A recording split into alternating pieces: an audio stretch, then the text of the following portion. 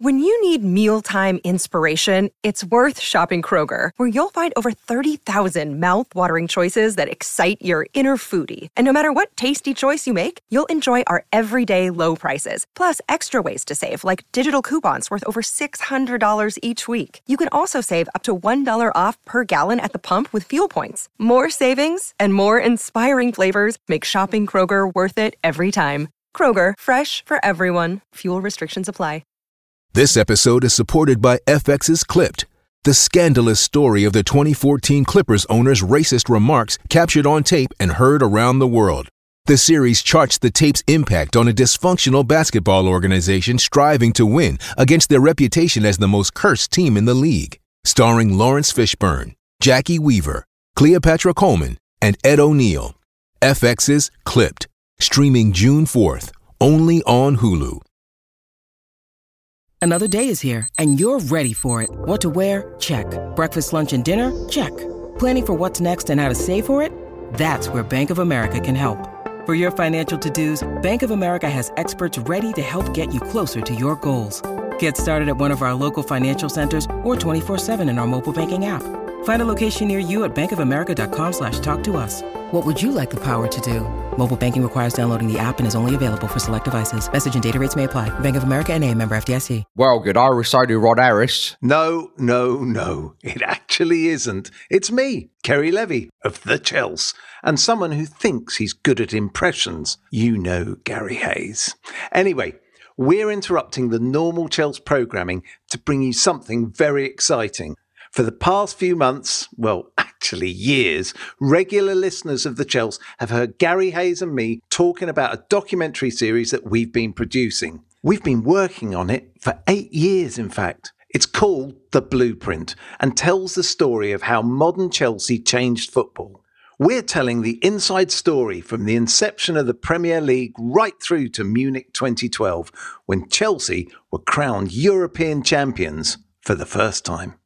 And now we're ready to release it to the world for Chelsea fans and other football fans to hear, for them to learn and understand just how Chelsea did it all, how the club won it all. The full series is dropping in May this year, but we've kicked things off with a Ken Bates special.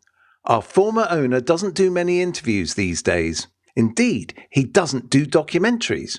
But in spite of all that, he invited Gary and me to Monaco, where he sat down for over 4 hours and we heard his Chelsea story.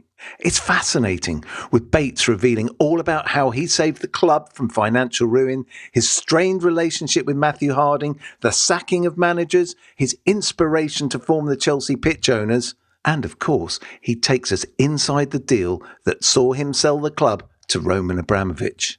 What you're about to hear is the first 15 minutes of the Ken Bates special, the Ken Bates tapes. If you'd like to hear it in full, then just search The Blueprint, How Chelsea FC Changed Football, wherever you get your podcasts. We've also included the link in the episode notes. So here it is, Ken Bates, like you've never heard him before. Oh, and we've re-recorded a Chelsea classic as our theme song for The Blueprint, and it's performed by the Blueprinters. Cue the music.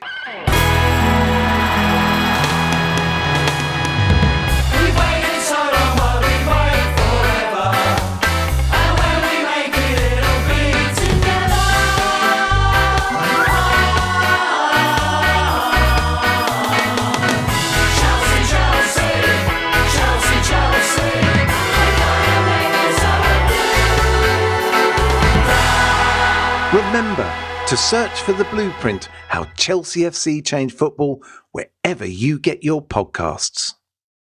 So Ken, just to get us started, to talk about the history of English football, where was English football in 1992 when the Premier League came to be? Football gradually grew, came the Football League, and it finished up with 92 members in 4 divisions.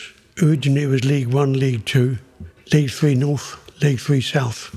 But when it became a bit more organised and had meetings, they said, no, if this is a national league, it's got to be a national league.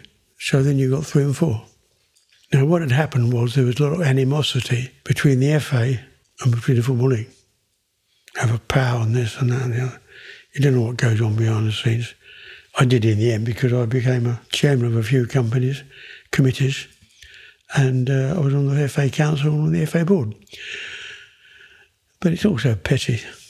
But what you really have, what really changes is that you, by and large, you've got people who are in football, or were, because they love the game, starting with a local school team, church team, and it gradually evolved more and more. But they're ordinary little businessmen, by and large, that have been disrespectful, who gave their time part-time to run their club, but it was left to the manager and the secretary. But they were arguing with the FA, and the FA were not much better. So the FA came up with the idea that they would be clogged down and we were competing internationally that had just been invented. So they wanted their own league. So they approached the First Division of the Football League and had surreptitious discussions at the top few, a bit like what's going on now. And to cut a long story short, in the end they agreed to break away. It was originally called the FA Premier League. And due course, when the Premier League started getting too big for its boots, they dropped the FA bit. And as you know, you've had several efforts led by David Dean and others to form the Super League. And I managed to kill both those off. Oh, Martin Edwards wanted to negotiate own TV deal like they do in Europe. I remember saying to him, well, what about us? He said, you can do your own TV deal. And I said, well, what about the gate money? He said, well, each home club keeps their own gate.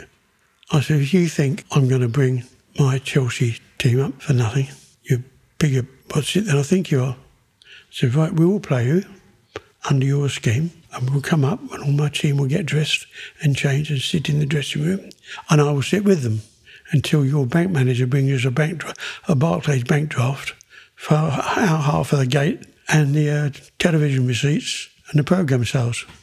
Dead silence. That was never discussed again. I always stuck up the small clubs. Football is a pyramid. It's all about the little clubs at the bottom. When I took over Oldham, it was a bit of a mess.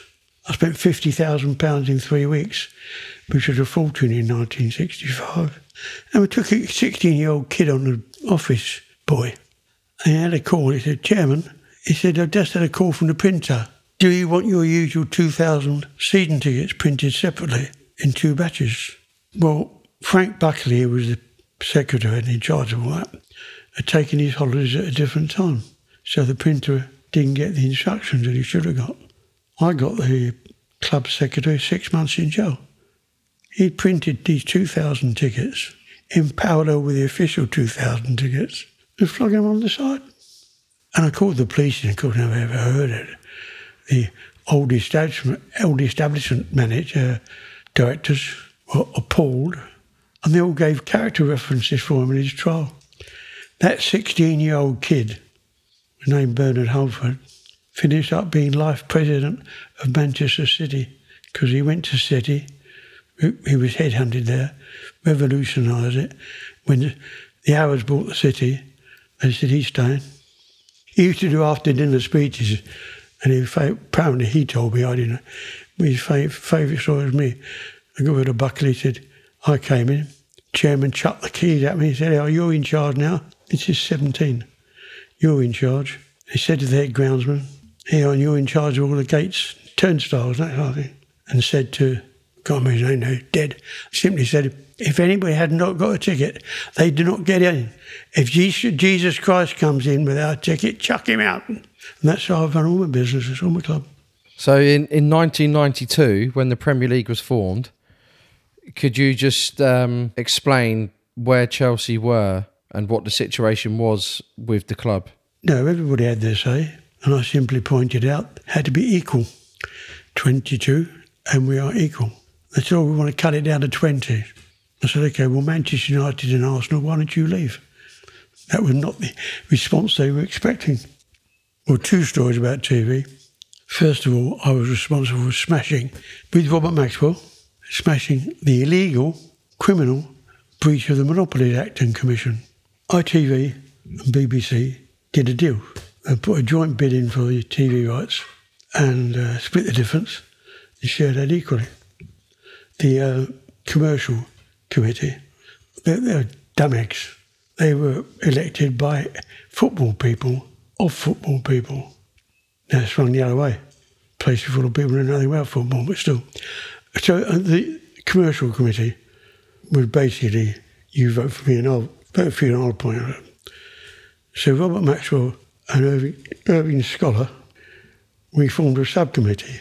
We used to meet at Bob's office, penthouse office, with sandwiches, champagne, to decide what should really be done, and then push it through if we could at the meeting. This particular one, we're coming on about this bloody monopoly. Now, by that time, don't forget, Maxwell was an MP and of a rather dominated character with a strong, piercing voice, which tended to catch your attention. So he rang up the Attorney General. He said, "Are you aware that a company wholly owned by the government are breaking their own laws?" He said, "What are you talking about?" So he told him, look at that. Of course, consternation. 2 months later, the so-called tender process was withdrawn. ITV got on the bandwagon, obviously unlimited. I think they were paying us $3 million a year between them. And I think ITV, was it Greg Dyke, he upped it to $4 million, which was a bloody disgrace. Sky had just started. Murdoch took over 2 disused warehouses and hangars in Isleworth, started Sky Television. Oh, what's the other fellow's name who come to me? He used to run the TV side. Who was his number 2? Aussie boy. Put the Sky deal through. Sam Chisholm. Anyway, ITV kept the deal. I think they paid £11 million. Everybody went bloody apeshit. Chelsea never got a game live on TV because you used to get appearance money. They got live on TV until 2 months before the end of the contract, when Greg Dyke, we met in the Grill at the Savoy, and Greg Dyke said, I think we just get them on, can't we? Yeah, of course we can. Meanwhile, behind the scenes, I've been negotiating with Sky. And again, cut long story, by this time Ron Nodes was, he and I, like that. Great man. We arranged to seal the deal, and it was arranged we'd meet on the Sunday morning in Murdoch's penthouse apartment overlooking St James's Park, near the Ritz. I went out the farm door in Beaconsfield where we lived, and I said to Susanna, who'd been in the business, and she was a sports writer, an independent sports writer, didn't trust editors.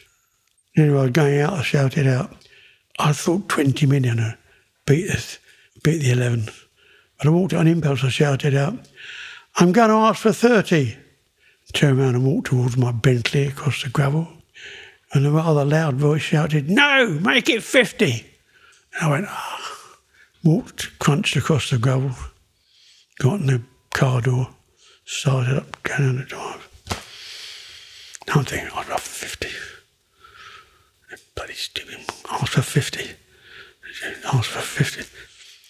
By the time I got to the drive, which was 1.5 miles, the main road, 1.5 mile down the drive, I said, 50? 50? By the time I got to the Ritz, I stormed in. I felt a very gentle, nice to meet you, Mr. Ryan. I said, we want 50 million. Stunned silence. Because Murdoch was on the same situation as Maxwell, insolvency. So I remember Murdoch. He gulped and went white. And he said, yeah, I'm sure we can work a deal out and get up to that. I said, no, 50 a year, every year, starting now, for 3 years. There was a dead silence. Did you ever meet Sam Chisholm? Big burly guy. He was the guy charged with implementing all this for Murdoch, wasn't he? He broke the deadly silence, did the deal. And this was for the Premier League TV rights? So the deal was announced, blah, blah, blah, blah. And about 3 weeks after it was announced, they announced pay-for-view. What's that? I've got my licence. Yeah, but your licence went to the BBC. Anyway, this debate was taking place, and Susanna, who always interrupts at the most appropriate time, said, what are they moaning about? There's 1 million guys every Saturday, whatever the weather, put their raincoat, get their umbrella, walk out, and they go to the grounds. And they buy a ticket and go through a turnstile. Well, isn't that pay-per-view? Which is perfectly true. So the argument against pay-per-view collapsed dramatically. What was your ambition for Chelsea at this point? Because when you took over, there was so much you did in the 80s to stabilise the club. And as we came into the 90s, Bobby Campbell got the team promoted again in 89. And then 89-90, the club finished 5th, had a really good season. If it wasn't for the ban with European teams, Chelsea would have been back in Europe.